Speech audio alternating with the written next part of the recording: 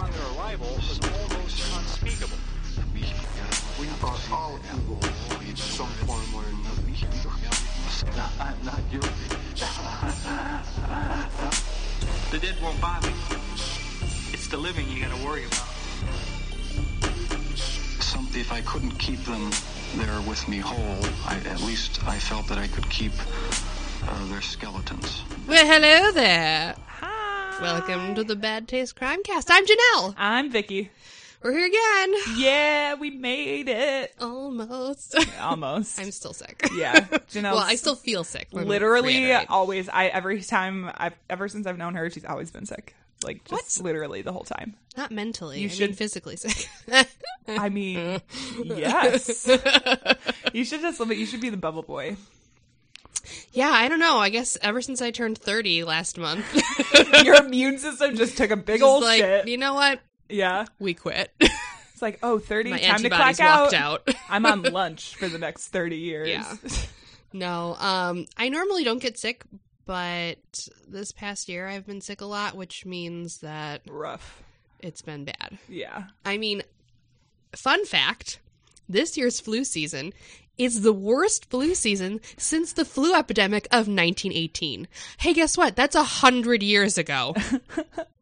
Yeah. What the fuck is happening? Do I have the Spanish flu? Is blood going to start coming out of my eyes and nose and ears? That's what happened. Really hope not. I really hope not.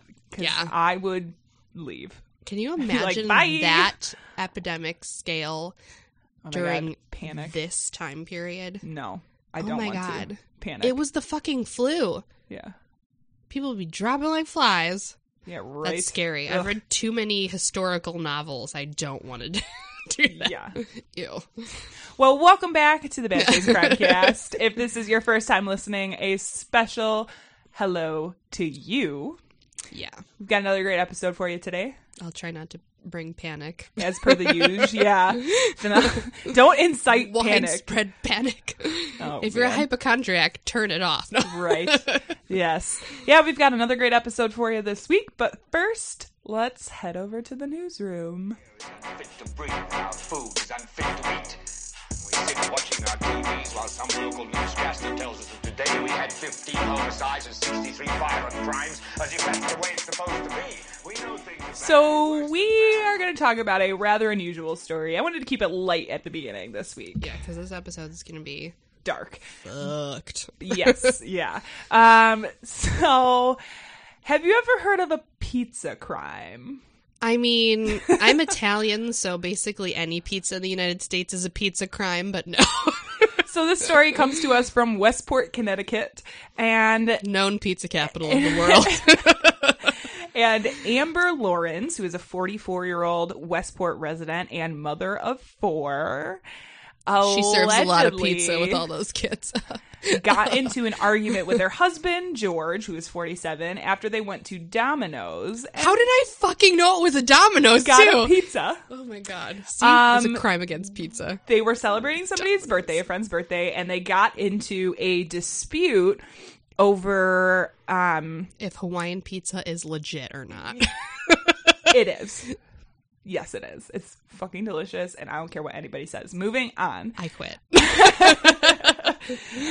So they get this pizza. They're on their way back, and apparently a friend of Lauren's called and asked them to go back to the bar and pick up something that they had left there, and then the two got into a fight. And as you do, in the heat of the moment, what did she do? She grabbed the pizza. She threw that Zabra and began launching it at her husband. Oh my God. Investigators How can you later launch Domino's. It is the floppiest of pizzas. I mean, I guess you can launch anything if you try hard enough. This is limp. I love this bread. Is the best. Investigators later discovered several slices of pizza on the floor of the vehicle. But she was arrested for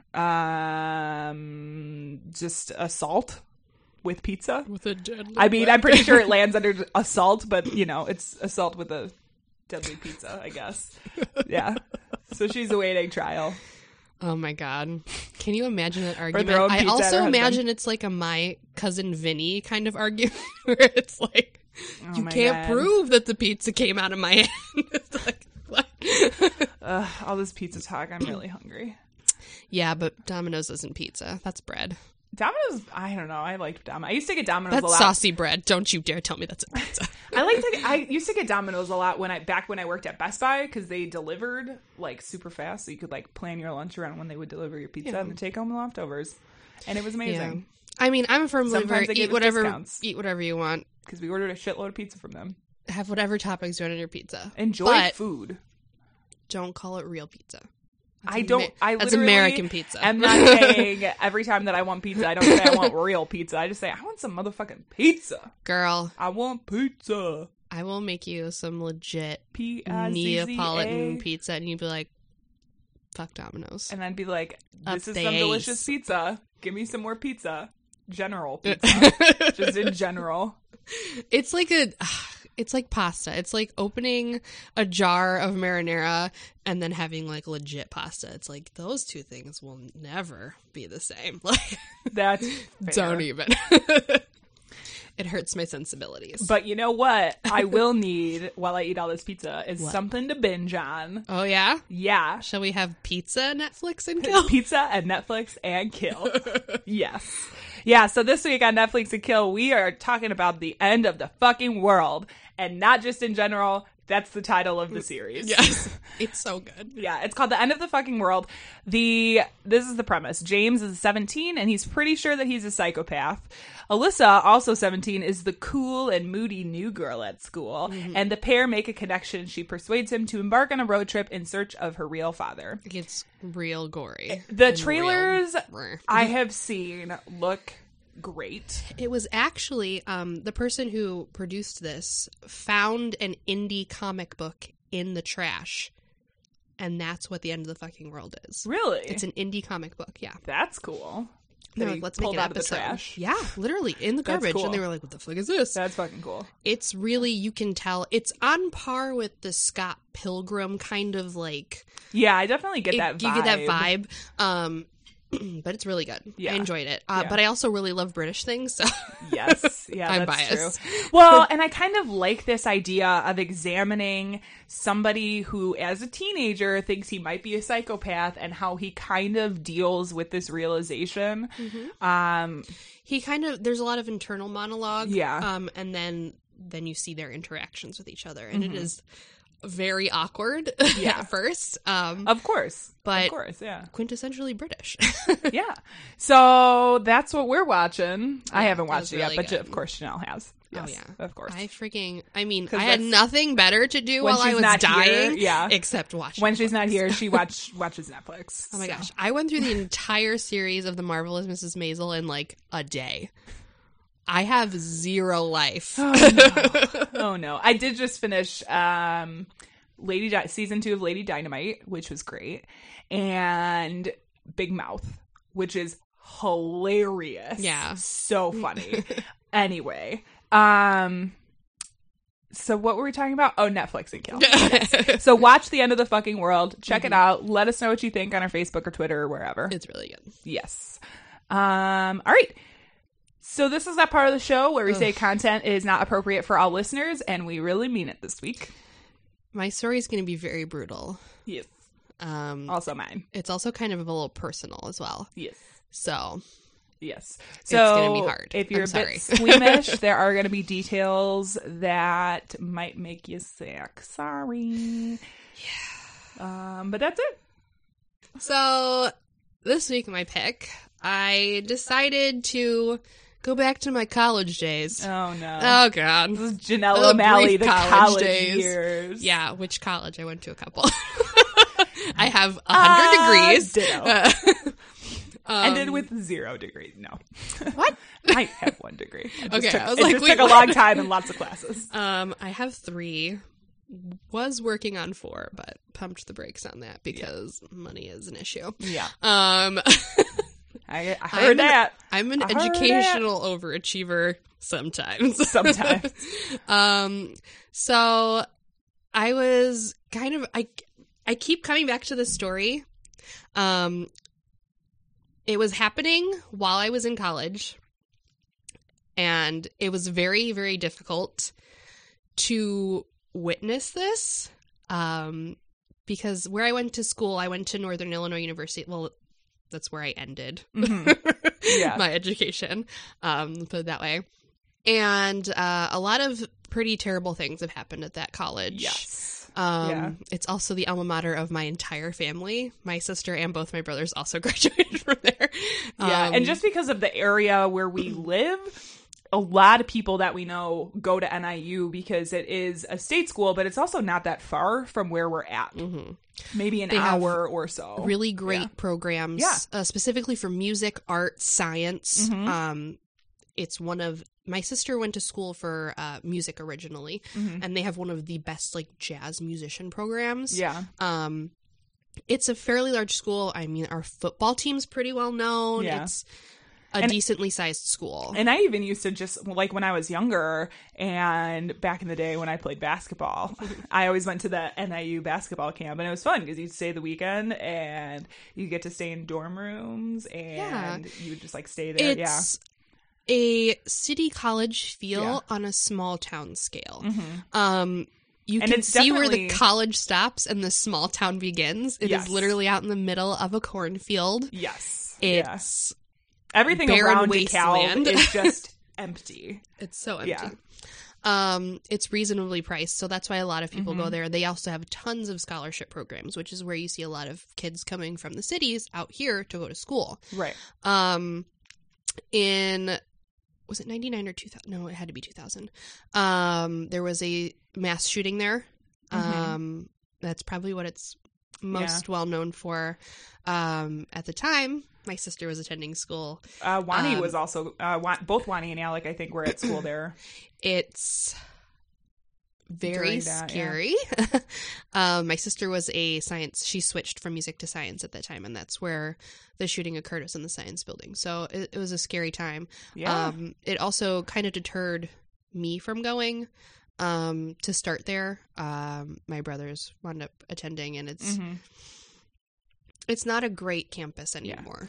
Well, not like it used to. And I think at least I've noticed it more within recent years, and I say recent as in probably the last 10 years or so, that things like gang violence too in DeKalb has a lot of that gone up a lot. And I don't know if that's because of the makeup of the town or students very coming in. Very inexpensive to live there. Yeah. There's actually an entire section of the city of DeKalb where it's just all government housing. Right. And that's considered the bad side of town. There are parts that are super nice, too. It's a beautiful campus. Like, the art building is amazing. I went to school for art, and I graduated in 2012, and I carried a knife with me when I went to school there. We'll just put it that way. There were shootings, not on campus, but in the surrounding areas where people were living, slightly off campus. So it definitely, after that school shooting, started to have a very, like, city school issue going on with it. For sure. But they did increase security, so they were taking care of it. None of the events that happened on campus. It was always off campus. It was always in apartment buildings away from the school, which is fine. I didn't stay there for the parties. I didn't go bar hopping. I didn't do any of those events. Yeah, I definitely did back when it was safer to do that. Yeah. A little bit. I went to school, but I also had night classes, and I carried a knife with me. Like, I know that sounds alarmist, but if you were on campus at the time and you witnessed the story I'm about to tell you, you would want to carry more than a knife with you. Yeah. So I'm going to get started with the story then. Okay. This is about a girl who went to school with me. She also was an art student. She was a freshman at the time. This was right when I moved back to NIU. I was going to school in the city, and I decided that it was too much money, too much travel, too much everything. So I transferred to NIU in 2010. That fall semester, on October 14th, Antoinette Toni Keller went missing. She was a photography student, which is the program that I started in when I was starting school, so I knew a lot of the photography students, but mostly the older ones. I wasn't very familiar with her specifically, but I definitely knew her group of friends. It's a small group, the photography department. Same thing with painting. That's where I wound up. Well, I think that happens in general, just like in your field of study at college, you tend to see the same people in your department, you know? When she went missing, the entire art building just like shut down. Yeah. She went out to go work on her Photography 1 class project, and she never came back. In that area, there is a lot of really beautiful sculpture on campus. There's amazing, beautiful natural scenery and parks all around the campus. And a lot of the art students use that as their photography projects, their drawing projects, their painting projects. We use these areas to go do our studies. So she went out to go photograph in some of the park area behind the main campus area. So she was a freshman. This was her first semester away at school. And she went and told her friends and her roommates that she was going to walk towards West Lincoln Highway near the Junction Center complex to Prairie Park. Now, the Junction Center is a huge strip mall with lots of mostly restaurants. There's a couple businesses in there. There's a really cool gaming shop that's in there. Yeah, and the Junction, which is the main restaurant, which is what the center is named after, that's like the meeting spot. It's open 24 hours. You know, you go have coffee and a piece of pie after, you know, a long night of drinking. Right. And West Lincoln Highway is the major highway that runs through the entire town. It goes from outside of campus, through campus, to the old downtown DeKalb, and then back out into the middle of nowhere. Right. It's a main thoroughfare. People walk up and down it all the time. There's Pace buses. There's the NIU bus as well. Yeah. And it's like the main road. The local police were kind of slow to get in contact with her family, as Toni was, obviously, she's 18, you know? She hasn't been missing for very long. A few hours, no big deal. She's an adult now.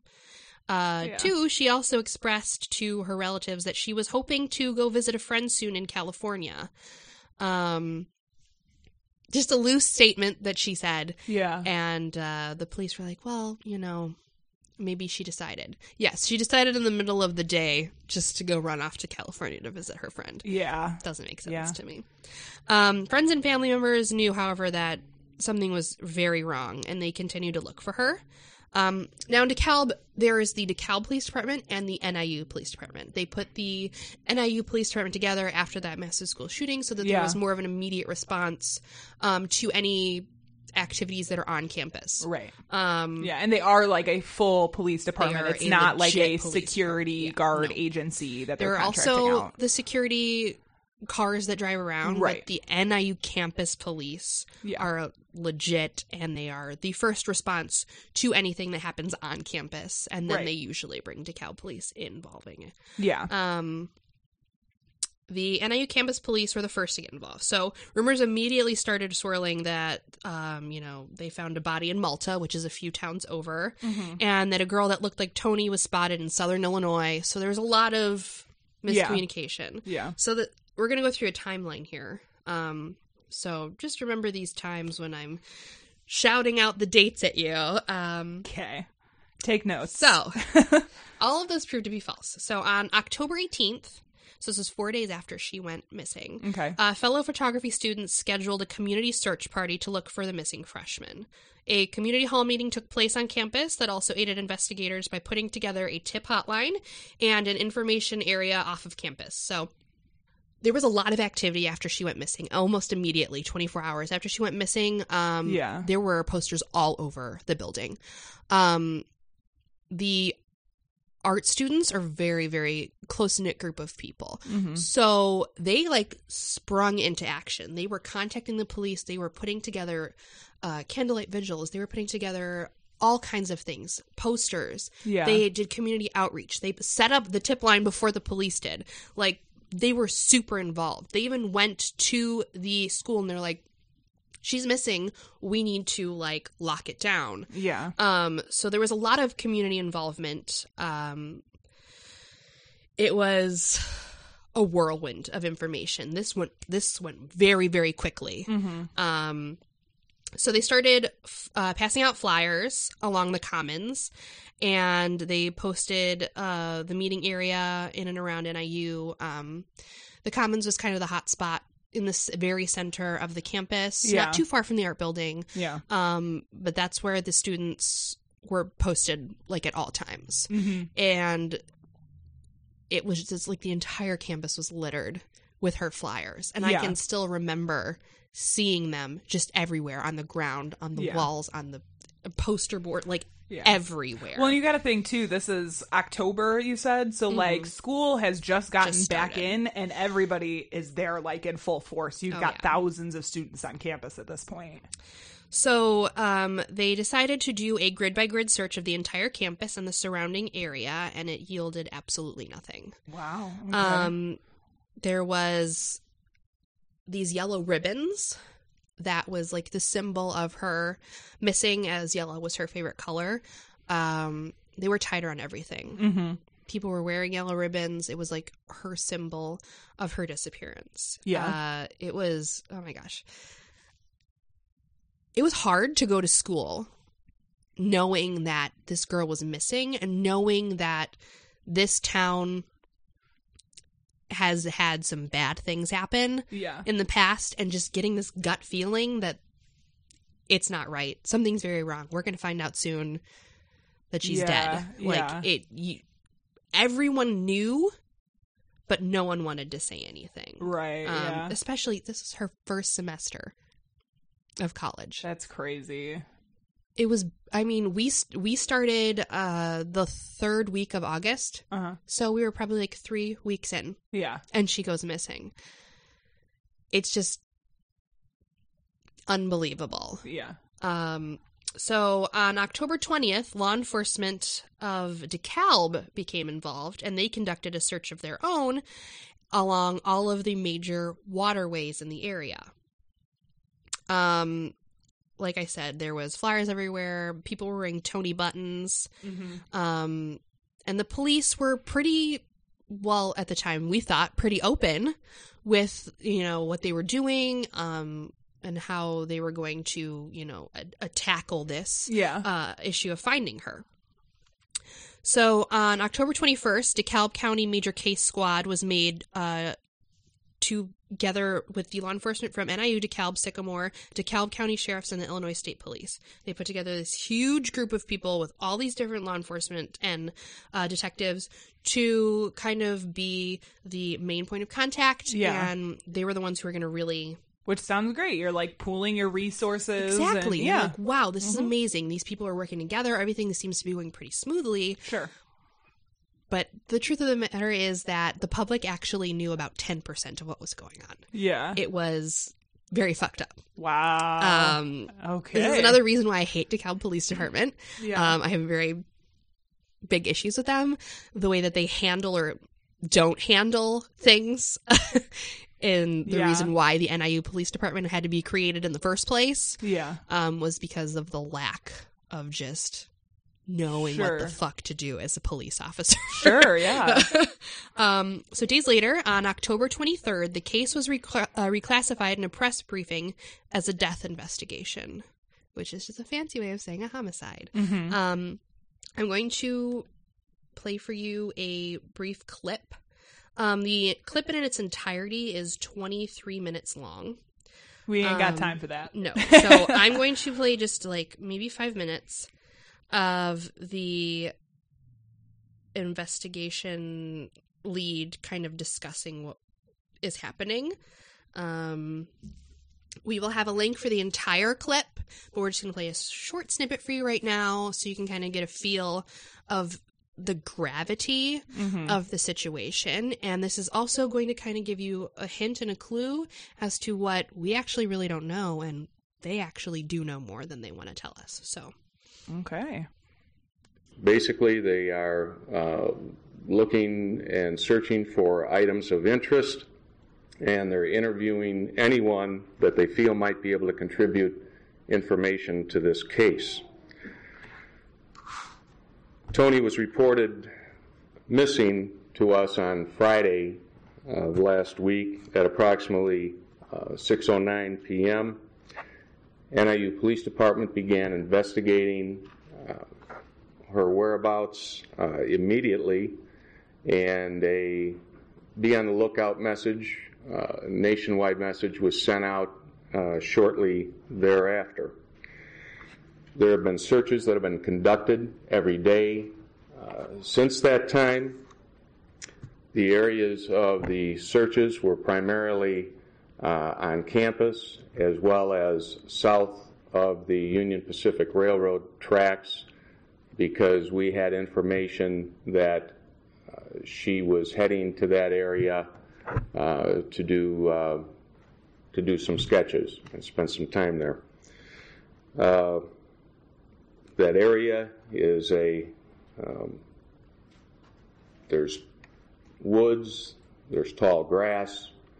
It's at different parts of that area, which is approximately 150 acres.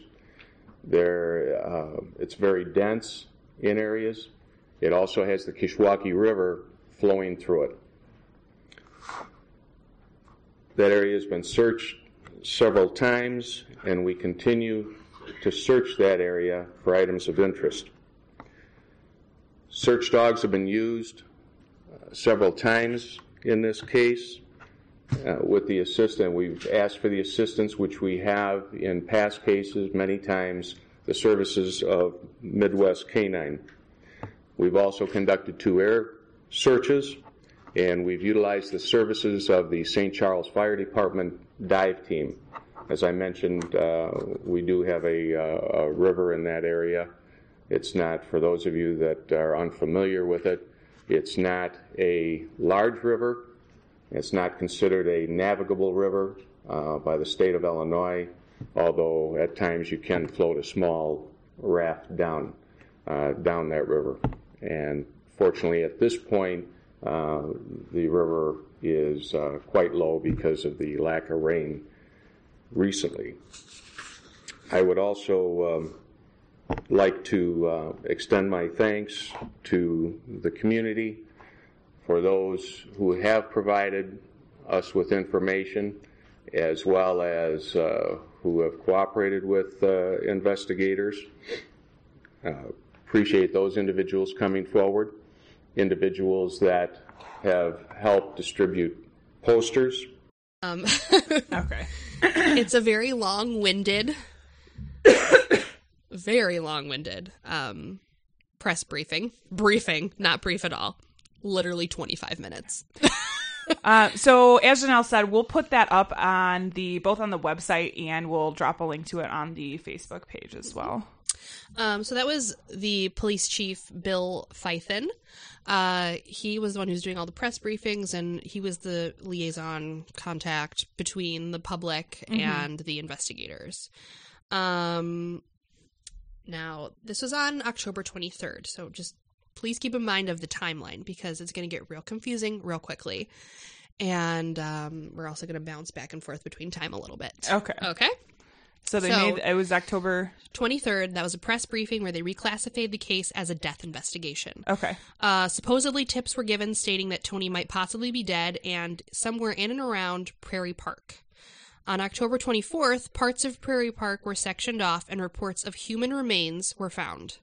After this discovery, the police went completely quiet. There were no further press briefings. The park was shut down. Okay. And there were several community meetings about safety and the park. Several night ride share programs were offered to students, and the police presence on campus was super fucking heavy. Okay. The art building has a parking lot adjacent to it where all the art students would park.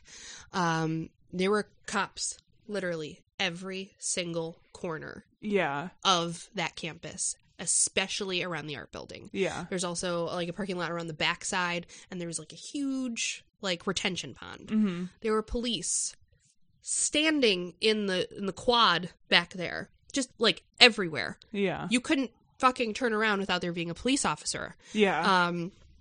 I mean, the campus was full of NIU police, and even if you went off campus, like I would go downtown DeKalb to have lunch at like this, hippie vegan place. Yeah. And there were cops just sitting in their cars on the street. Like, there were police everywhere. I have never seen that many police officers in my entire life. Yeah. The entire city was swarming with people. It was in the national news. It was just out of control. And when they said that they found human remains, I mean, they never stated that it was her right off the bat, but everybody knew. And of course, the minute you say, we've found these remains, that's when everybody's going to want to know. That's when everybody's going to start asking questions. So, on October 26th, an announcement was made that the police believe the burned remains found in Prairie Park to be that of Toni Keller. Belongings found with the body were identified as hers. However, the body was so badly burned that it could not be identified, and the remains were being sent for a DNA analysis. So, this is where things kind of get a little confusing. Okay. This is like the kicker, the curveball to this story.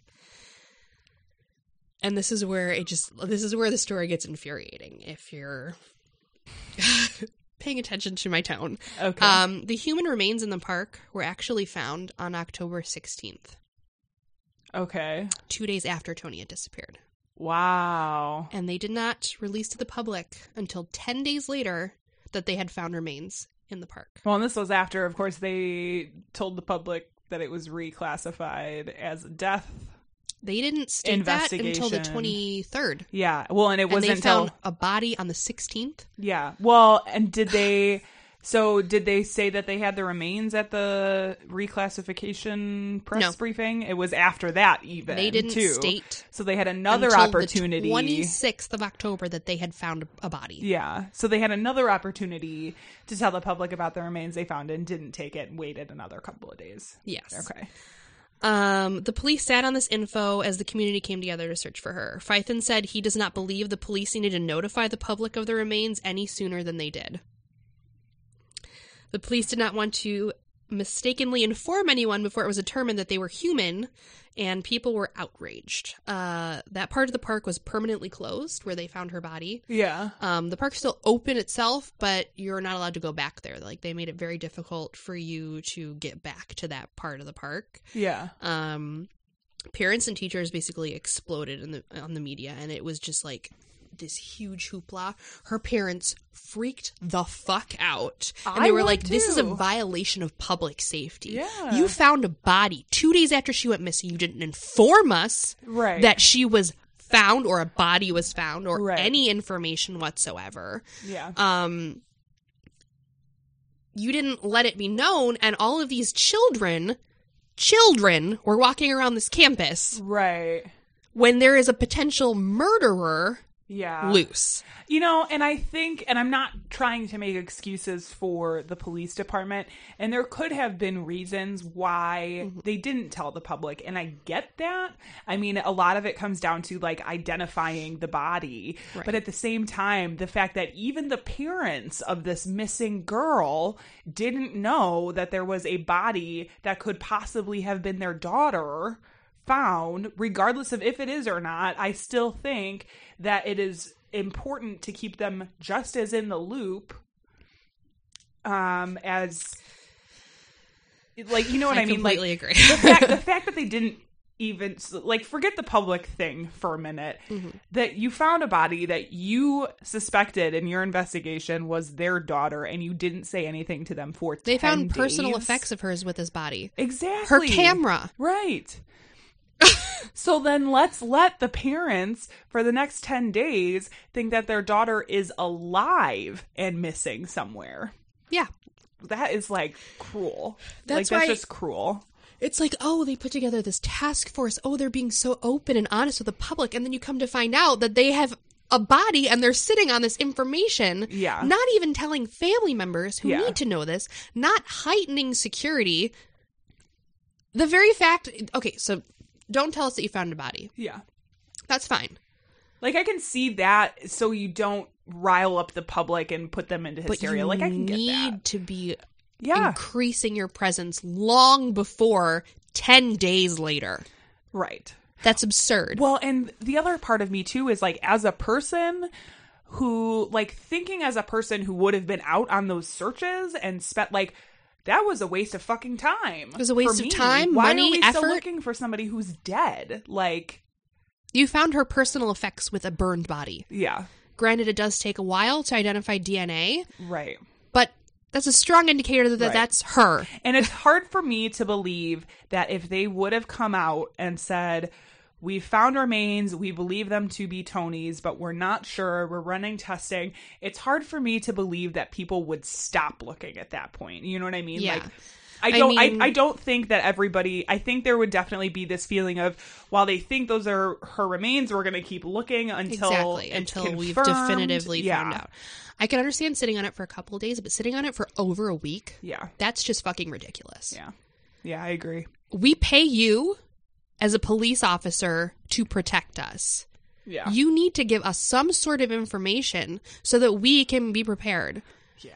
It's just, I have never heard of this happening. Right. Yeah. In any case I have ever read about, the police department sitting on information of this magnitude for more than a couple days. Yeah. It's just blows my fucking mind. Yeah. And the fact that we have this entire campus coming together to search for this girl when they pretty much have found her, it blows my fucking mind. Yeah. I think the fact that they didn't tell the parents of Toni is what really irritates me. They're going to put this family through the fucking mill.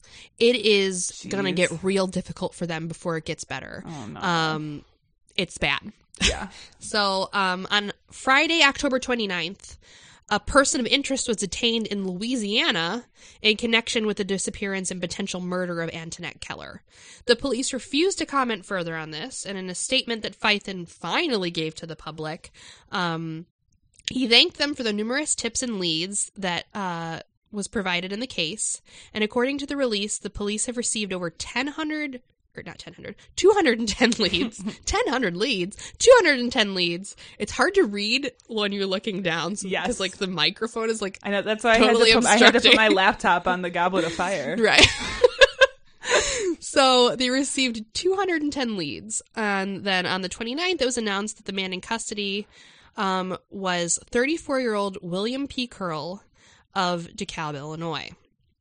The police stated, we became interested in Curl after he failed to appear for a scheduled interview with us. Okay. Interesting. Weird. Fythen said, at the point, we had reason to believe he had material information and he had fled the jurisdiction to avoid providing that information to police. Okay. So at this point, he's only considered a person of interest because he might have information. Right. And then he fled to Louisiana. Okay. With the assistance of his mother. Suspicious. Very suspicious. And he was on his way to charter a boat to Mexico.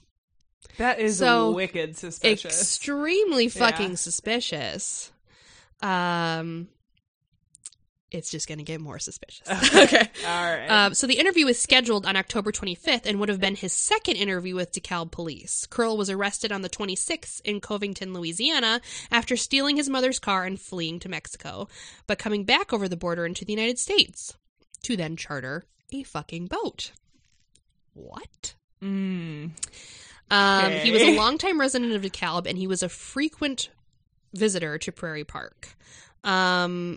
Which, as we know, was the last place that Keller was known to be headed. This story is very weird. It is weird. The investigation is fucked. The person of interest is fucked. It's just fucked. They don't announce to the public that there is a person of interest until the 29th. They scheduled several interviews with him. They captured him on the 26th. They allowed him time to flee.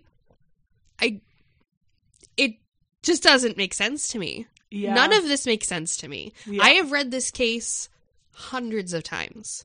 I have been preparing since we said that we were going to have a podcast to do this case, because it was happening at the time I was there, and it Yeah. was so fresh in my mind, but there was just so little information being given. Right. And even now, going back and looking, there is barely any info. I had to go through hundreds of articles from different newspaper sources to Sure. put together this information. They just didn't let us know anything. Okay. So, this is kind of Fython talking about Curl, the person of interest.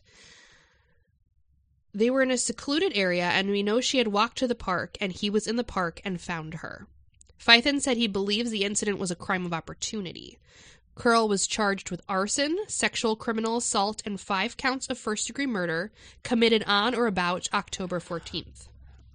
So really quick, interesting that he's charged with arson versus like desecration of a corpse, or like there's a couple, like a handful of charges that has to do with doing something to the body afterwards, versus arson tends to be like strictly lighting object X Here's the issue on with fire. this. They could not determine whether or not she was alive or dead when she was set on fire. Okay. And there was significant damage to the park. Yeah. So, as a Okay. broad generalization, So it they was- charged him with arson So she was lit on fire. Her body was lit on fire in the park. inside the park. Okay, I gotcha. They couldn't determine how she had died. Interesting. Yeah. My issue is I have so many issues. I'll save all the issues and questions that I have till the end, because Okay. I'm going to just rapid fire be like, riddle me this one. Why? All right. Okay. So Curl, previously, a little background on him, had been hospitalized with mental health issues in the past, and it was his defense's aim to kind of steer this trial to not guilty by reason of mental defect. Wait, hold on. Can I ask one more question? Sure, go ahead. Why did he get 5 counts of first-degree murder? That, I don't know. Okay. I know, like, charging people with things is really weird. That's why a lot of times when I run into this, we'll like go in depth into the legalese of all of it, but like that one seems really weird. I'm wondering. They changed the charges after a while. They dropped Okay. a couple of them, Okay. and I think they even dropped the arson charge. Yeah. Well, and I think sometimes they overcharge so that always. you can compromise on stuff later if Exactly. they're trying to get a deal or whatever. Yeah. His trial and plea and the outcome is very confusing. Oh boy. And I went back and forth reading documents to kind of better understand it. And the truth is, it's like they just threw stuff out there, and Yeah. whatever stuck was what they charged him with. Yeah. And there are so many questions that I have, and so many questions that their parents, his family, no one really understands the basis of this entire thing, like why Yeah. he was there, why they think he did it, all of these questions. Sure. And he also doesn't really, I mean, this man has an IQ of a 10-year-old. Oh no. Yeah. He has a family, but he's estranged from it. He has a son, which is that'll be brought up later. Yeah. It's so weird. There's so Right, many yeah. twists and turns to this. There's going to be a lot of questions that I ask at the end where I can't suss it out in my head. Yeah. I just can't. Yeah. It just confuses me too much.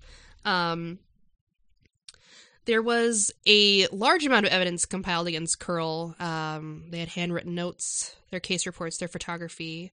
A DVD of his interview was conducted by the Major Case Squad. All of this information, I mean, it looks pretty fucking damning. Yeah. The state also turned over surveillance footage pertaining to the investigation from a 7-Eleven, a Taco Bell, and Casey's General Store. These are all in and around the area. Yeah. They're all really close to each other down there, because those super are all close to each buildings other. that are still there for sure. Oh, yes, definitely. There was also, though, a lot of campus footage, just on the outskirts. Yeah. All of this footage was never released to the public. There's no transcript or information that I could find or locate about this footage, and I feel it is very important to this case because he claims that the footage that he's seen on definitively proves that he could have not been in the park at the time of her murder because he was on all of these videotapes. But did you say that he pled? Is that what you said? He pled not guilty at first. Okay. Okay. And then changed his plea and then tried to change it again. Okay. Because I'm wondering... Well, I'll wait until you're done. So they also had records from the Housing Authority of DeKalb County and a DNA sample taken from him. Mm-hmm. He also confessed. Okay, so it gets a little weird. He initially denied ever seeing Keller, and then he said he happened upon her dead body in the forest, which then he burned. Okay. Doesn't make any fucking sense to me. Not really. Which is also probably why they initially charged him with arson, because supposedly she was already dead, so he just set a fire. Curl also claimed that he and Keller were having sex in the park when she had a seizure and hit her head on a rock. Oh, okay. That sounds legit. She does not have any history of seizures or any sort of epilepsy or anything like that. So he had a seizure? No, that she had a seizure. He claims that she had a seizure while they were having sex. Gotcha. Okay? This man... Again, has the mental capacity of a child. Right, yeah. And he just starts spitting out all of these weird, random, unrelated stories about how he found her and she was already dead, or that he had just seen her walking in there, or they actually had sex. Yeah. And then she just happened to die. Yeah. So at this time, it was still not determined whether or not the bones were Toni's, but he was indicted and determined to be mentally fit to stand trial. Okay. So January 6th, we're going way fast forward here. The remains from the park were identified as Antoinette Keller. It took them 3 months almost to identify her remains. Sounds about right. Her family, however, this is where it gets fucked again. Her family was not able to receive her remains as the defense had their own out-of-state forensics anthropologist reviewing them. The issue with this was the remaining DNA available from the remains would be the last viable amount of DNA to be tested. So if there were any issues with the tests, they could not test the DNA further. Okay. So they were trying to get their own forensic anthropologist file. Yeah. To determine cause of death. The defense was? Yes, the defense. And... just, the general information to build their own case. Sure. These poor people, first of all, weren't told that their daughter was found. Secondly, they can't even take her remains for a memorial because the fucking guy who supposedly killed her wants to set up his defense saying, oh, I didn't do anything. Yeah. I just set her on fire and she happened to die in the forest and I know nothing about it. So... they weren't able to give her a memorial for, I think it was another month. Yeah. It was just add insult to injury here. Right, yeah. So he pleaded not guilty to all counts against him, and he was sentenced to 37 years without a chance of parole because he took an Alfred plea deal. Okay. And we all know about good old Alfred plea deals. Yes. Okay? Yeah. Now... so he took this plea deal. So for those, just really quick, for those of you that don't know what an Alfred plea is, basically what it does is you're not putting in a guilty plea necessarily, but you're saying that the prosecution has enough evidence that potentially a jury would reasonably find you guilty. So rather than going to trial, you take an Alfred plea. Just to kind of save you that potential for life imprisonment. Yeah. A lot of times it's a lower sentence than what it actually is. And 37 years to be exact without a chance of parole. So you'd have to serve it 37 years. And you see Alfred pleas a lot come into play in cases of wrongful conviction too, when people are they get their cases overturned, the prosecution doesn't necessarily want to go through with trying them all over again. They'll offer them Alfred pleas, et cetera, et cetera. So, yeah. So he took this plea deal. Then he decided, well, fuck, I'm going to petition to have this deal thrown out because I was railroaded and I was forced to confess. Okay. So, coerced confession. In his petition, Curl stated, surveillance video from local businesses near the park will show that he was at various locations during the time when Keller disappeared, making it impossible for him to have killed her and incinerated her body. Okay. He also said his attorneys failed to investigate other potential suspects. He's still, to this day, appealing this deal. Okay. Now, he states that he did not have a fair trial.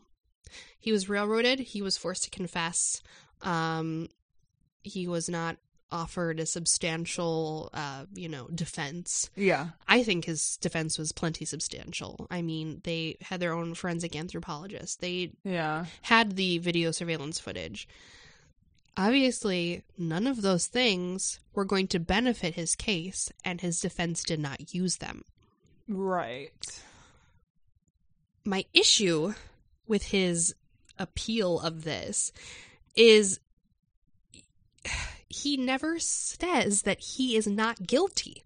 Mm-hmm. He's like, I just didn't have a good enough defense. They didn't show the right, footage from the cameras. They didn't do this, that, and the other. Mm-hmm. But never does he state that he is actually not guilty. Okay. It's so confusing. Yeah. I don't understand why he takes a plea deal and then just goes, oh, never mind. Yeah, I mean, I think it's pretty common if you think you're getting a decent deal, but then really, maybe it seems like your defense is going to do a better job than you thought they would originally. So maybe it's more prudent to not take a deal. I know he's not going to be able to be up for parole. Yeah. But he only got 37 years for the murder of a girl. Yeah. Are you fucking kidding me? Yeah. Yeah. Serve your time and shut the fuck up. Seriously? What I was thinking when you mentioned not being able to find the video evidence and some of the transcripts and things, I wondered, and I'm thinking because of the Alfred plea, this might be the case, is that because it didn't go to a jury trial or a judge trial, they're not, either those pieces of evidence don't fall under FOIA, and so therefore are not as easily available. And same thing with the transcripts, whether, you wouldn't have extended transcripts of everybody putting out, this evidence during a court proceeding because it didn't happen, So I'm wondering if that's why you had maybe a little trouble finding that stuff. I mean, it was hard to research this, to get definitive facts. I mean, obviously, other than the coverage from the media, which I mean the paper in DeKalb, their Northern Star, they have lots and lots and lots and lots of information available. Yeah. Clips, articles, interviews with students. They have the fucking poster that they put up all over the place for her when she went missing. Sure. They were the most legit source I could find. It was so much information all at once that I just read through everything several times. But it's still not giving you facts. It's so loose. Right. Yeah. And they talk about all of his trying to rescind on his plea deal and all this stuff, but they never really explain what he's going to, do or say to get this taken back. So right, yeah. I have all these questions. They never discuss why the case was reclassified as a death investigation and why it wasn't a homicide case to start instead of a disappearance. They found a body. Yeah. They found a body. Although that doesn't seem as weird to me in the context of what the public knew at the time. Because you can't classify anything as a death investigation or homicide investigation until you have evidence of some sort of foul play. Now, the fact that they had evidence, the fact that they had evidence and weren't saying anything to the public is a whole different story. But just from what the public knew, I can kind of get that. But they definitely had the evidence. Yeah. They never talk about what happened between her disappearance and the remains being found in the park. They never offer any sort of story entire explanation as to how he happened upon her, what like their, you know, what their philosophy of the case was. Yeah. They also never fully explain how they came to identify Curl or what his possible motive was. They just, I mean, just because someone frequents a park and happens to be in that area does not necessarily mean that they're going to be a murderer. Right. And I mean, how is he even capable of this act? He has no history of violence. He has the mental capacity of a fucking child. I mean, it doesn't make sense. Yeah. Right? And then you also have him fleeing. How did they come to his name? Yeah, there definitely... How did they identify him? Are a lot of gaps. There's in so many questions. the timeline. They never talk about any other person of interest. Yeah. They never talk about possible motives. They just say it's a crime of opportunity. Sure. In crimes of opportunity, more often than not, the person committing this crime of opportunity has some sort of history or record or has offended in some degree before. He has nothing. Traffic tickets. Yeah. Was that going to make you a murderer all of a sudden? Yeah. No. What happened to the campus surveillance footage? Yeah. They release all this other stuff. They give it to the defense, but they never make mention of the campus surveillance footage. Yeah. How did no one see the fire or hear anything that was happening in that park? Yeah. How far is the park from, like, houses? I mean, is it, like, in a subdivision kind of a thing where there's just, there's apartment complexes. Yeah. And there's that entire strip mall. Okay. And then there's a huge main thoroughfare in the woods. That park is frequented all the time. Yeah. So wait, is that park across from the junction? It's behind it. Okay. Okay. Yeah, it's behind the junction. I gotcha. Which I don't honestly think I've ever been back that far behind that place, so... Yeah, it's... Yeah. It's a well-known area for the art students because it's a good place to sketch, to get a lot of good landscape. Yeah. Okay. And there's a variety of terrain. Yeah. I just feel like the police weren't forthcoming in this investigation. Mm-hmm. They didn't give us information. We never really learned a possible motive. I feel like in a lot of these cases that we review, a lot of times they discuss the motive. Yeah. And in this one, all we get is that it's a crime of opportunity. Uh-huh. Now, I read some articles about, like, possible conspiracies. This was down a dark rabbit hole on some discussion boards with NIU students and alum. They made mention that he had a son, and that his son had a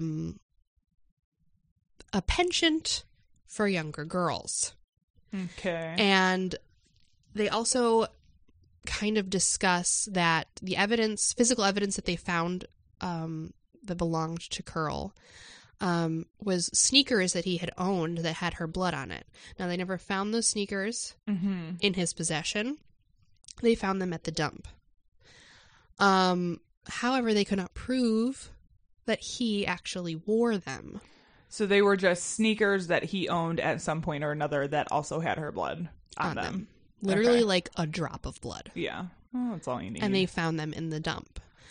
There was this conspiracy that his son committed the crime and he tried to cover it up. Yeah. But that doesn't explain why he fled. Yeah. I think... it's hard for me to connect this man to this murder.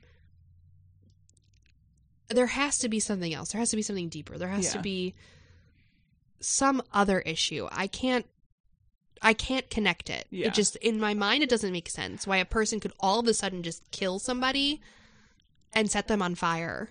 Yeah. I think that it's not for me to say whether or not he did or didn't do it, because obviously there's evidence out there that we haven't seen.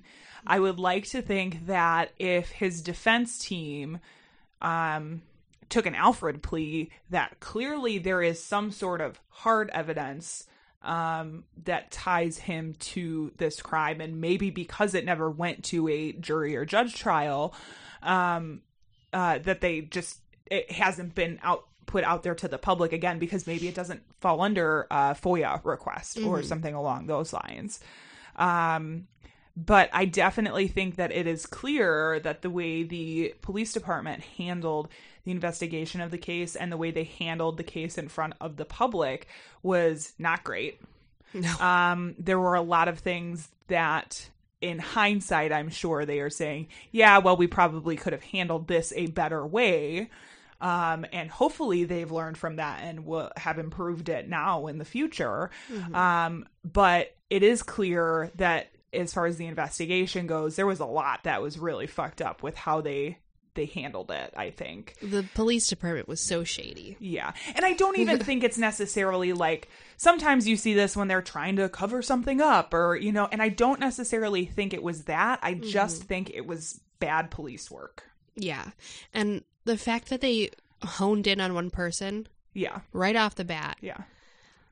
I mean, that's not what you do in an investigation. Maybe they didn't. We don't really know that because they haven't said, oh yeah, we've also questioned, you know, 2 other males, not even necessarily releasing names, but to say we've had, you know, 2 other males and a female in that we've questioned extensively and have ruled them out. That would be a different thing, you know? Yeah, it was just... You just, there's so much information that you don't know. I mean, in cases like this, the community involvement is the key. And the fact that they were trying to hide a lot of information and making it seem like they didn't really know what was going on just proves to me that they still, even after all this time, still can't fucking figure their shit out. Right. The DeKalb Police Department, they want to make it seem like they're this small hometown police department, but you have big city fucking problems. Don't pretend that it doesn't exist. There was a fucking mass shooting on this campus. If that can happen, anything can happen. Yeah, and it's, I mean, regardless of how small the town is, it's still a college town. Yeah. And your population between the months of booms every August year. to June, is that of a much larger city. You know, even though the campus has its own police force, those kids aren't living on campus. You know what I mean? Right. Yeah. And that can only help so much if you're on campus and if you're like staying in dorms. But most of the time, that's not the case. Yeah. I just feel so bad for her family and her friends and her roommates who were doing everything that they could. And the fact that they put that family through so much. Yeah. It's so sad. I mean, they did set up a photography scholarship in her name. There's a memorial. There is a plaque in the art building. I mean, you can't go to school there and be an art student and not know this story. It's something that is talked about all the time. For a very long time after this happened, there were so many students doing projects on this deep, dark subject. And there was a boom in campus about security and safety. There was all of these precautions and things put into place after her disappearance and her eventual, finding out she was murdered. They used to have these call boxes and they stopped working. They reissued all of this stuff to put in more call boxes. They have the night share program where you can call at any time of the night and have an NIU van come and pick you up, whether it be you're drunk, you're lost, whatever it is. There was actually a huge sexual assault initiative that was started by the women's group. Also, kind of like a phone tree of support where you can call into this. Well, and I'm thinking even just setting up those call boxes, the instances of sexual assault on college campuses, that's not a small number. And having those in general should be a thing that I feel like every college campus should do. I went when I started at college, I went to Concordia University, Chicago, which is a small campus. I mean, it's a block. It's one city block is the size of the campus. And they still had call boxes. Yeah. A bunch of places for if you didn't feel safe when you were walking around at night, and it's like, it's like one of the smallest campuses I've ever been on. So, if something that size can provide that. I mean, I don't see why other colleges. MCC has call boxes, and that's a community college. Yeah. Like, it's very real. Yeah. It's very, very real. It doesn't Yeah. matter how small town your college feels. Mm-hmm. Death is at every door. Like, Exactly, there's no other way for me to put this. I mean, it's disheartening. I mean, NIU's had so many issues. There was that kid who wandered off in the middle of the night. He was drunk. He died in the middle of a fucking field. He froze to death. Yeah. I mean, it's important to put these things into place, to know that these kids have someone who will help them if they need it. Yes. Yeah. But you also can't go into this experience blindly and being like, I'm in college, it's okay. That's like the biggest point in your life where something fucked up like this could potentially happen. It's so like, yeah. open your eyes. Yeah. I'm not disillusioned to this fact. I went to school in the city for a very long time. Yeah. I walked 12 blocks to school in an area that was not great. Yeah. You can't expect to be safe. Shit happens no matter what town you're in, no matter what true. school you go to. You need to know your resources, and these campuses need to provide them for you. If you are at a school or a college that does not have these services, you need to say something and get this shit put together. Right. Because it does save lives. I'm sure there are tons of girls and probably boys out there who were able to get that van call from NIU and get home safely. Yeah. Absolutely. I mean, I it's agree. a scary thought, but like, Shit happens. Shit That's happens, what this podcast man. is about. Yeah. Everything we talk about is literally the scariest day Prepare in somebody's yourself life. for and the this fucking shit worst. happens. it happens. I'm getting very animated over here with my gesticulations. Take a breath. But this was, I mean, this story has stuck with me Yeah. for years. And it's a good cautionary tale. I mean, this was her first experience outside of her home, and it ends in such a horrible tragedy. And I think it's a good lesson to people out there who are just starting up their life and their experience and their adventure on their own. Like, use your head, be safe, like, know where you are, know your resources, Yeah. prepare yourself. Yep. Absolutely. Yeah, so that was the story of Antoinette Keller. So depressing.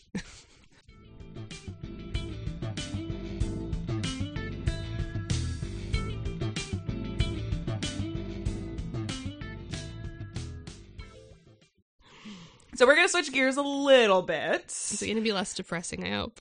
No. No. It's college. It's How could it college. be less depressing? Hashtag college. Oh my I love gosh. college. Is there going to be like a frat in here or something? No.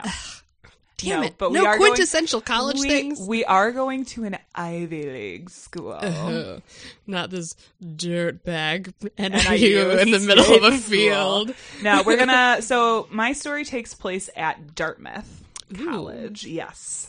And Fancy this pants. is what I would call painting a picture with my words. Yes. So heads regale up. me. This is gonna, it might be jumping around, so hopefully you guys can keep up. Keep up. Yes. All right. On the evening of July 17th, 2000, a man named Andrew Patty was hanging out with his 11-year-old son. Suddenly, there was a loud knock on the door, and it was just past 10 p.m., so it was like a really weird hour for somebody to show up at their house. Andrew had an immediate sense that something was up and told his son to stay where he was while he answered the door. As he walked to the door, he got out a 9mm Glock that he kept in a side holster and kept it out of sight from whoever happened to be knocking at the door. He looked through the curtains outside, and Andrew could see a young man that wasn't familiar to him and described him as about 6 feet tall, lanky, dressed in a white t-shirt, black cargo pants, and black military boots. Andrew asked through the window what they wanted, and the stranger replied that they were having some car trouble and asked for help. Something about this really didn't feel right, though. Right. And so he refused to open the door, eventually holding his Glock up to the window.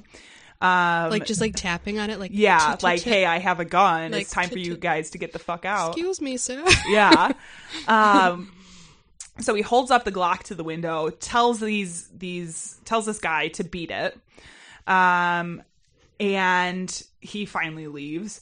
Afterwards, he thought, well, I should probably call the police. And he goes to call the police. But when he tried, found out that the phone lines had been cut. I always wonder about that. Yeah. How do you locate the phone line? No idea. Where do you cut it? Pick a cable. Any cable. Cut all the cables. Cut all of them, yes. So he realized that the phone lines were cut. By this time, though, the man that was at his doorstep left, seemingly scared off by this guy holding a Glock to the window. I would fucking run away. I'd be like, fuck that. Yeah. Okay, so... Also, I mean, cell phone, question mark?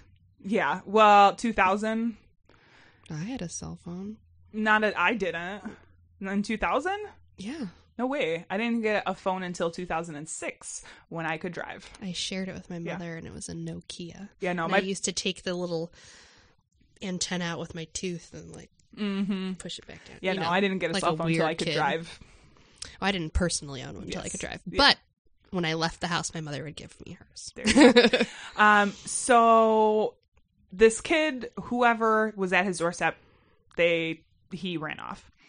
What Andrew didn't realize at the time is that not only had this mysterious person cut the phone lines at the house, but he also had a partner who had been waiting crouched in the bushes next to the house for Andrew to open the door.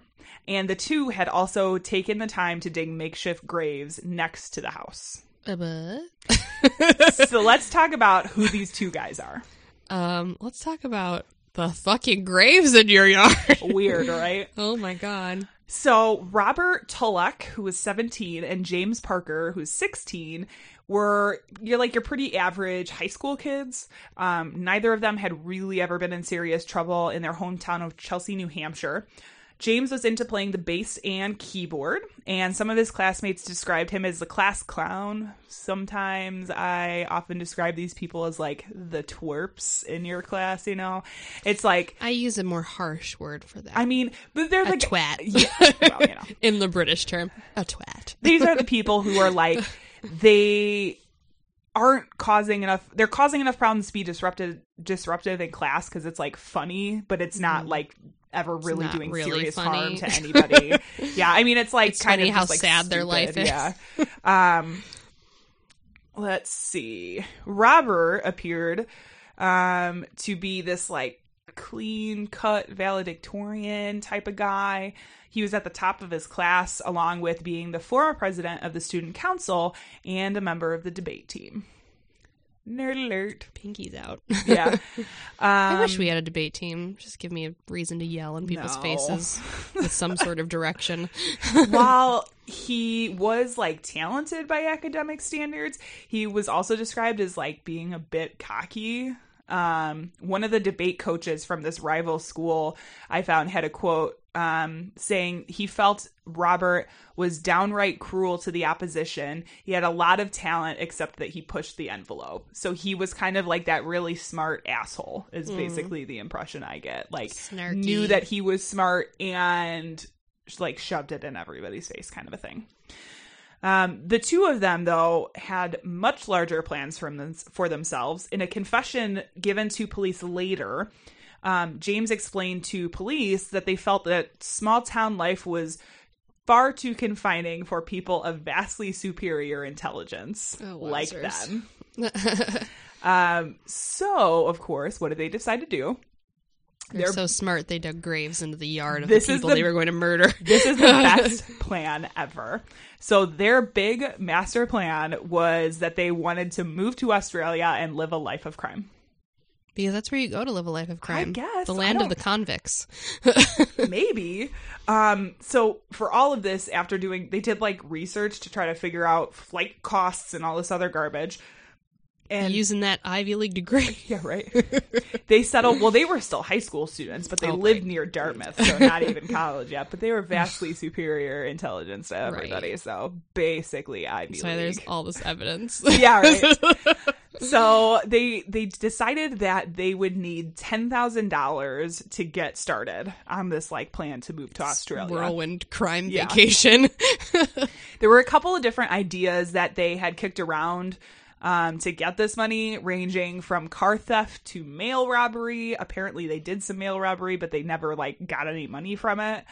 Because no one sends cash in the mail, you fucking idiot. Even one of their plans was even just hitting old people with rocks and stealing their money. You know what? Simple, easy. Right. Who's going to put up a fight? Eventually what they landed on Can was... you imagine going to the police being like, someone just clobbered me with a stone. Took my wallet. I took my pocketbook.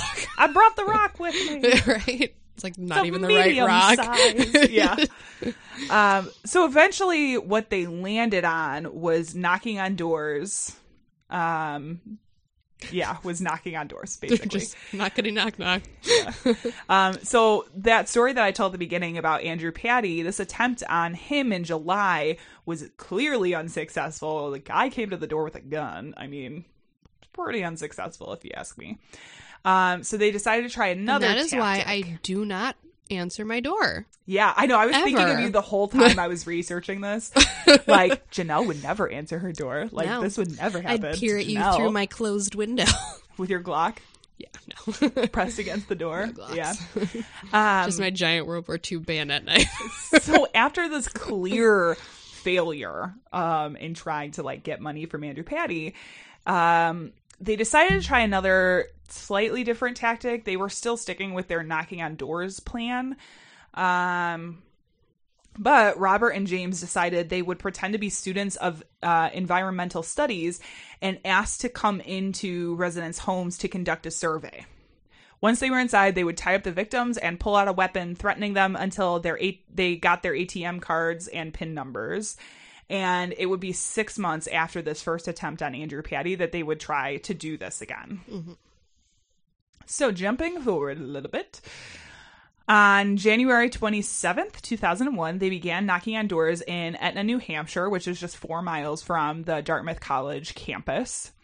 The first couple of houses, nobody answered. And they chose this area because, so like I said, Dartmouth is an Ivy League school. Mm-hmm. And it's in this area that has a bit of wealth, shall we say. If you're able to live in this area. Yeah. So the assumption was, of course, people who lived in this area would have money. So the first couple of houses that they knocked on, nobody answered, but eventually they arrived at the home of Half and Suzanne Zantop. They were 2 Dartmouth College professors who were very highly regarded within the community. I just want to give you a little bit of background on the Zantops. Half and Suzanne met while Half was studying geology at Stanford University, and they got married in 1970 and traveled quite a bit to places like Central America, Argentina, and Spain for Half's work as a mining industry geologist. Super interesting. Geology was one of those things that was the worst for me. Are you kidding me? I hate it. It's so bad. Oh my God. I specifically didn't take chemistry so I could take earths and planetary sciences. Planetary might have been good, but geology is just bleh. Hey, I It's like a rocks. science that I could literally sink my teeth into. If I have to test a rock by licking it, I will do so. Oh, Jesus. Yes. Anyway. So after all this traveling, he was recruited by Dartmouth in 1976 and quickly became just a really popular teacher around campus. Suzanne then earned her doctorate in comparative literature from Harvard and also joined the Dartmouth faculty. And by 2001, Suzanne was chair of the German department as well as teaching comparative literature. And Half was a professor of earth sciences and geology and even earned the nickname the Rock God. Wow. But Wow. good old, there's a geology joke for you. I know. I can't handle it. That's how amazing it is. And I don't know, I feel like I should have put it in this section if I didn't, but the 2 were originally from Germany. Yeah, So, I could tell. His name is Half. Half, yeah. It's spelled half, but I'm assuming it's Half. Yeah, it is. You're correct. Thanks. Yeah, they were originally from Germany and came over to the U.S. to teach, which explains why she was head of the German department. Right. So anyway, back to January 27th, 2001. Robert and James knocked on the door to the Zantop residence, and Half answered while Suzanne prepared for a dinner that they were to host later in the evening. Robert and James asked if he had a few minutes to answer some questions about the environment. Do you And have a of few minutes course, to answer some questions about the He environment? fucking loves the environment. Rocks. I'm pretty sure, like, how for them the luck to knock on the door. I mean, granted, it was probably the third house that they knocked on. Yeah. To get the guy who is a geologist for environmental, quote unquote, questions. Mm-hmm. Initially, Half hesitated. They were like expecting guests later, and there's still just a bunch of shit to do. But of course, being a teacher and a teacher of geology, no less, Half led the boys into his study to answer their questions. For science. For science. Robert kept up the charade and fumbled through some like fake survey questions that they had come up with. And after, If you're so smart, you should be able to put a list of fucking questions together. this is the best. You will love God, this. read the questions to me. Well, I don't have the questions, God unfortunately. damn it, but after a few minutes of him like of Huff listening to these boys like fumble through these questions, he commented to them, "You need to be more prepared." He was straight up like, you guys need to be more prepared, and decided, you know what, I'm going to hook you up with somebody who would be a little bit better equipped to maybe help you out. He's a teacher. Wow, He's super fucking thoughtful. Yeah. So he turns to search for the number of a colleague who can help. In the meantime, this comment, they talk about this later in police interviews, this comment about them needing to be more prepared, made Robert pretty angry, and because he thinks he knows everything. Of course, yeah. He flies into a rage and takes out a commando-style SEAL 2000 knife that has a 7-inch blade, and repeatedly stabs Half in the chest and face. And at this point, Suzanne hears Half screaming from the study and comes running in to see what's happening. If somebody's screaming in my house, I'm not going to come running. I'm going to call the police first. Here's the thing. And brandish a weapon. I have Maybe done I'm that. too prepared. Yeah. Come running or brandish a weapon? Come running, because I've had times where, like, so for instance, this actually happened not that long ago. My mom makes a really, really great homemade spaghetti sauce. And what she'll do is she'll put it into bags and we'll freeze it, and then we can take it out when we're eating spaghetti and just have it for the whole year. She was trying to carry these spaghetti bags downstairs to put them in the freezer. Sounds like a Three Stooges sketch. And what happened? Well, I'm sitting in my room, and I think the bags were breaking. The bottom of one of the bags broke, or she dropped them or something. And she is standing in the stairwell screaming help, and I'm thinking she fell down the stairs or something. Right. So, of course, I immediately, and I think I was like just laying down for a nap maybe, so I'm like a little extra grumpy. Yeah, so I'm running to go help. But like in that case, I'm just like, oh dear God, my mom just fell down the stairs and I have to take her to the hospital or something. Like, I mean, to be fair, I'm not expecting to like see somebody stabbing her if she yells help. Can I just say an Eminem lyric just came into my head? Which Knees one? weak, mom's spaghetti. I'm sorry. But I'm not. I'm just gonna let you laugh at your joke alone. I'm sorry. By yourself. I'm sure everyone listening will laugh. Probably. And not you. Not because me. you lost mom's spaghetti. Yeah. Yep. Anyway. Yep. So, Half's wife, Suzanne, comes running in. James grabs her immediately and, with Robert's instructions, slits her throat. Hey-o. Yeah. What? Robert then slit Half's throat and stabbed Suzanne repeatedly before snatching Half's wallet and making their escape. That is some overkill for some cash. How much do you think they got away with? $5? They left with $340. Wow, you're really making a dent in that That's it. 10 G's you need. Yeah, right? A couple of hours later, Roxana Verona, a professor of French and Italian at Dartmouth, arrived for her dinner with the Zantops. They had said the door will be open, so just come right on in when you get here, which of course she did. But when she walked into the house, she discovered the bodies of Half and Suzanne lying in a sea of blood. So she ran next door to the home of Dr. Bover McCullum, who was also a former Dartmouth instructor. He happened to be the retired dean of Dartmouth Medical School. And so he runs over, calls the police and runs over to try and help to see what he could do.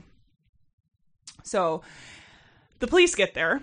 At first, the police thought this was a burglary, although it was quickly ruled out as the home was filled with, quote, treasures from antique temple dogs to laptop computers. And the only thing that was missing was Half's wallet. So they obviously didn't know. Fucking amateur hour, obviously. You have somebody who's traveled the world. They're going to have some, crazy expensive doodads from some Central America. I don't even know. Central American doodads. I do not travel. I'm some not sort of worldly. fertility statue. Yeah, exactly. So like I said, the only thing was missing was Half's wallet. After investigation of the crime scene, police discovered a pair of plastic knife sheaths that have been left behind. The sheaths themselves were specifically designed for a commando-style knife. And police got to work researching the manufacturer and sales of this type of knife, and eventually would narrow down on a sales record that led them directly to the two boys. Unbelievable how that can happen. Yeah. Well, and again, I think a lot of times people assume crime is going to be an easy thing and do not plan ahead for things like, I don't know, checking sales receipts to see if they can see, okay, this manufacturer sells this many of this type of knives, how many were sold in this state, and then to narrow it down by county and by city to be like, how many were sold in this, within a 20-mile radius of where this murder happened. That's not that hard to, anyway. Meanwhile, Robert and James begin planning and making their next moves for what they're going to do. First, they went back to James's house and burned their bloody clothes in a furnace in James's dad's wood shop. Then they drove to Barnes & Noble to search for a book on coping with the emotional aftermath of killing someone. How do you even fucking find that? I don't know. That is a very specific genre that I don't think Barnes & Noble is going to have. I'm pretty sure that's nobody. Nobody writes for that genre. I bet you had to order that special. Yeah, I can't imagine that being a thing because murderers. Yeah, because the only people, unless it's accidental death, maybe. I accidentally killed somebody, or survivor's guilt, I could see. Oh yeah, I could see that, but that's a different thing. Yeah, I don't know. It just was well, okay, let's go find a book about. Unbelievable. Yes. On February 15th, police interviewed Robert and James, although the two claimed to know nothing of the crime. And following this, on the same evening as the police interview, they snuck out of their homes and drove to Massachusetts to ditch their cars and begin hitchhiking across country. The plan was to go out to California, but really they did not anticipate how soon they'd be caught. And they were identified as fugitives, almost immediately. Well, yeah. You get questioned by the police, and then you disappear the next day. Bye! Yeah. I wonder if they're guilty. Right. So they were picked up by a truck driver in New Jersey who quickly recognized them. And the driver liaised with the police and met up with them at a truck stop in Indiana, and this police officer posed as another driver who would be taking them on their next leg, right? And they ended up arrested. The police caught them at that point in Indiana. So they went from Massachusetts to Indiana. They were trying to get to California and made it a quarter of the way. Yeah, not even close. The sentencing of Robert and James is the part of this I think that I find really interesting. Okay. And I'm wondering if this was partially a tactic by prosecutors to get more information from one of them. But James, although he was 16 at the time of the murders, was to be tried as an adult. Mm-hmm. But he made a deal with prosecutors to testify against Robert for a lighter sentence. So he pled guilty to second-degree murder and was sentenced to 25 years to life with the possibility of parole after 16 years. Robert, on the other hand, was 17 at the time of the murders and was tried as a juvenile, and initially gave indications that he would be seeking an insanity defense, but he would end up pleading guilty to first-degree murder, as well as becoming the first murder defendant in New Hampshire history to accept a life sentence without the possibility of parole, without any plea bargain or defense, because he just straight up pled guilty. So this is all really important because if you follow any sort of court proceedings or like court reforms in the justice system, this part might actually sound kind of familiar to you. So in 2012, we got the U.S. Supreme Court decision on Miller versus Alabama. And this found that mandatory life sentences of life without parole for juveniles are unconstitutional. And then in January 2016, the Supreme Court ruled that the finding in Miller is retroactive, meaning that juveniles that received these mandatory sentences before the decision require new sentencing based on their age at the time. Okay. Additionally, it offered a second option for states that instead of resentencing the affected prisoners, they can make them eligible for parole. So this, of course, applies to Robert because he was originally sentenced as a minor. Even though he pled guilty, it was still unconstitutional for him to receive a mandatory life without parole sentence. Right. He is currently awaiting his resentencing, which, as best as I could find, is scheduled for April of 2018. So they have it, and this is a really recent decision that it's a retroactive. This, however, does not affect James at all, because he was being tried as an adult and took a plea bargain. So as an adult, I mean, that doesn't like change. Taking a plea bargain doesn't change whether you're charged as an adult or not. It's just taking a plea bargain. So he will be in jail no matter what. Robert actually has the opportunity to be resentenced for possibility of parole, maybe time served, kind of thing. So that is the Dartmouth College murders. That's really fascinating. I mean, how could you sentence a child to life? I mean, I understand that they are pretty cognitive of what they're doing, but they're still not mentally at a point or capable enough to really grasp the gravity of the situation. And that's a lot of time what it comes down to is there is scientific research that supports the fact that an adolescent brain is not fully developed until like 21, I want to say. And anybody even anybody under 18 is, like you said, not going to grasp the full gravity of their actions. And I also think that children are probably easier to rehabilitate too, because of their young minds. I mean, they're just like sponges, you know? So anyway. That's a tough one, man. Yeah.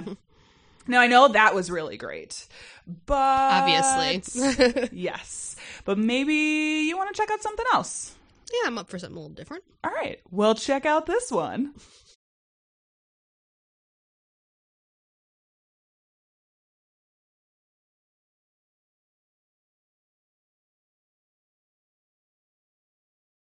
Hi, I'm Lainey, host of the new podcast, We're All Just Pretending. It's a podcast that has elements of Dear Abby with a twist of Post Secret.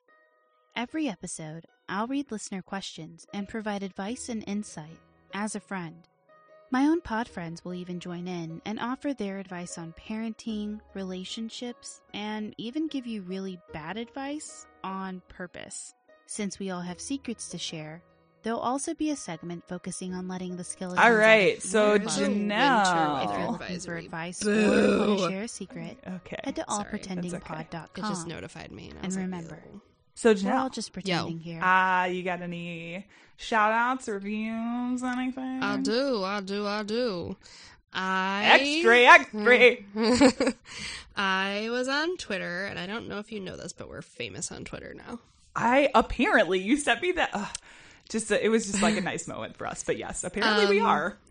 When people start like quoting your sayings, I know. You have to feel pretty special. I do feel special because I'm like the least cool person that I know. I know. No, oh, I'm just kidding. I'm gonna go home now. Bye. And this is the day the podcast died. Dun, dun, dun. Yeah. So one of our followers, her name is Phoebes. Hold on, let me find her.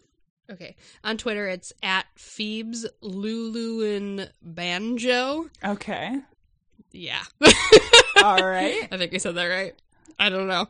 I'm sure we'll hear about it if you didn't. She posted up, if you remember from one of our previous episodes, kill, keys, money, jewelry. Yes. That those girls wrote on their arms. And then she, just casually mentioned that it's safer to stay home for Netflix and kill. Yes. So, yeah. That's great. Just repping our podcast on Twitter. It was great. Phoebes, we find you hilarious. It was all too exciting. You make us feel real good. I took a screenshot and I was like, yeah, Vicky. Yeah, I had this Twitter famous. You sent that to me. I think I was at work, and so I saw Did this. you squeal with delight? Well, and I saw it, and I was just like quietly sitting at my desk with a big smile on my face, just like right, working along, listening to my. I've been obsessed with this Scientology podcast recently, so oh really? That's what I've been listening to. Yeah, I'm intrigued by all things Scientology. Yeah, it's called Surviving Scientology. It's not by Scientology; it's about Scientology, and what a crazy cult it is. Is it survivors of Scientology? It is. Yeah, it's all people that have gotten out of the church and are. I like it because I like it because it's very. A lot of times when you see like documentaries or whatever, it's kind of this broad look at the church. Right. But these are people who came from within who are telling like these specific stories about like the one that I was listening to on my way over here was about specifically the internet and Scientology and how they kind of didn't see the internet coming as a technology that they would have to use and how they're having to adjust to it. Anyway, I am obsessed right now with listening to this. Surviving Scientology. You should check it out. Anyway. I should definitely check it out. When that Leah Remini special came out, I was glued to the fucking television. Did you hear they might be doing the Jehovah Witness church for season 3 is what they're looking into. Please do that. Yeah. There is a Jehovah's Witness. I don't even know if you call it a church really. Yeah. But just their house of loose worship. It's their org. Down the street from me. Yeah. I noticed, so it was really odd because there was I saw that they put up these signs that say JW org. Mm-hmm. And I was like, man, that's very Scientology because they call org is short for organization, but that's what they, the Sea Org and the children's something org, and they use orgs a lot. And I was like, ooh, that's a real Scientology thing. That's a cult tip-off right there if it's .org. Yeah, right. So anyway. We love our cults. We do love our cults. Sorry, I could talk about Scientology all day long. It's fucking crazy. We need to do an 8-hour episode of cults. Yes. Yeah, that's true. Did you have anything else? No, dog, that's it. All right. Well, if you want to get in touch with us, you can find us on Facebook, the Bad Taste Crimecast, on Twitter at BT Crimecast, Instagram, the Bad Taste Crimecast. You can also find more episodes like this at thebadtastecrimecast.com. Mm-hmm. If you would like to be a recurring donor, you can check us out on Patreon. We got lots of really cool little audio clips and extras up there. Yeah, I'm hoping to do something nice for our 1 year.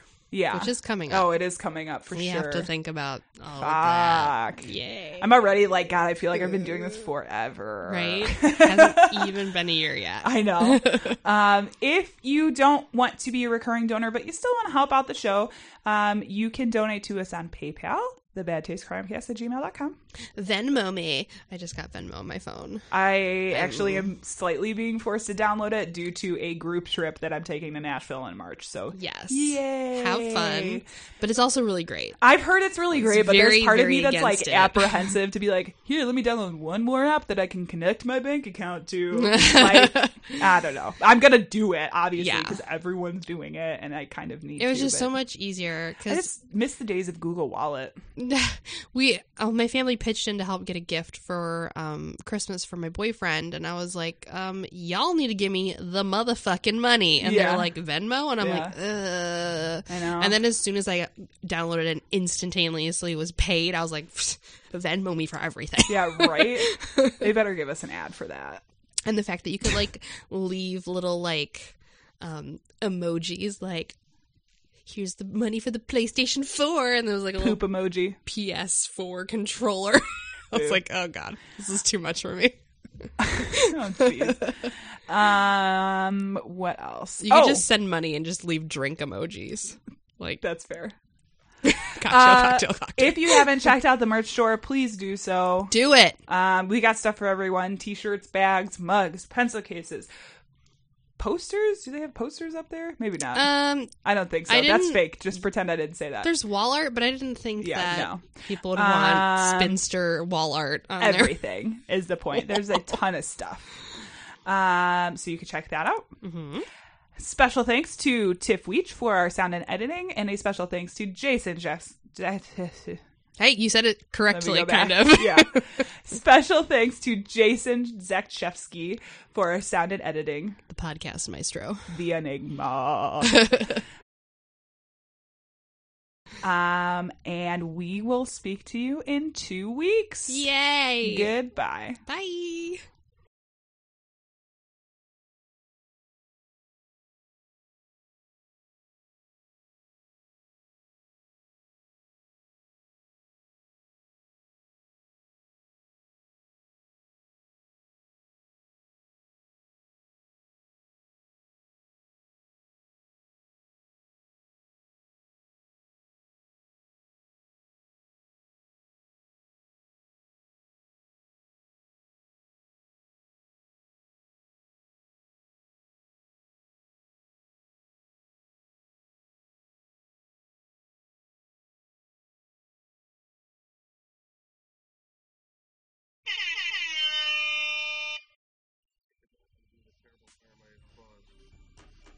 In Los Angeles, a killer the police are calling the Hillside Strangler has murdered 10 young women and left their bodies on the hillsides along the highway.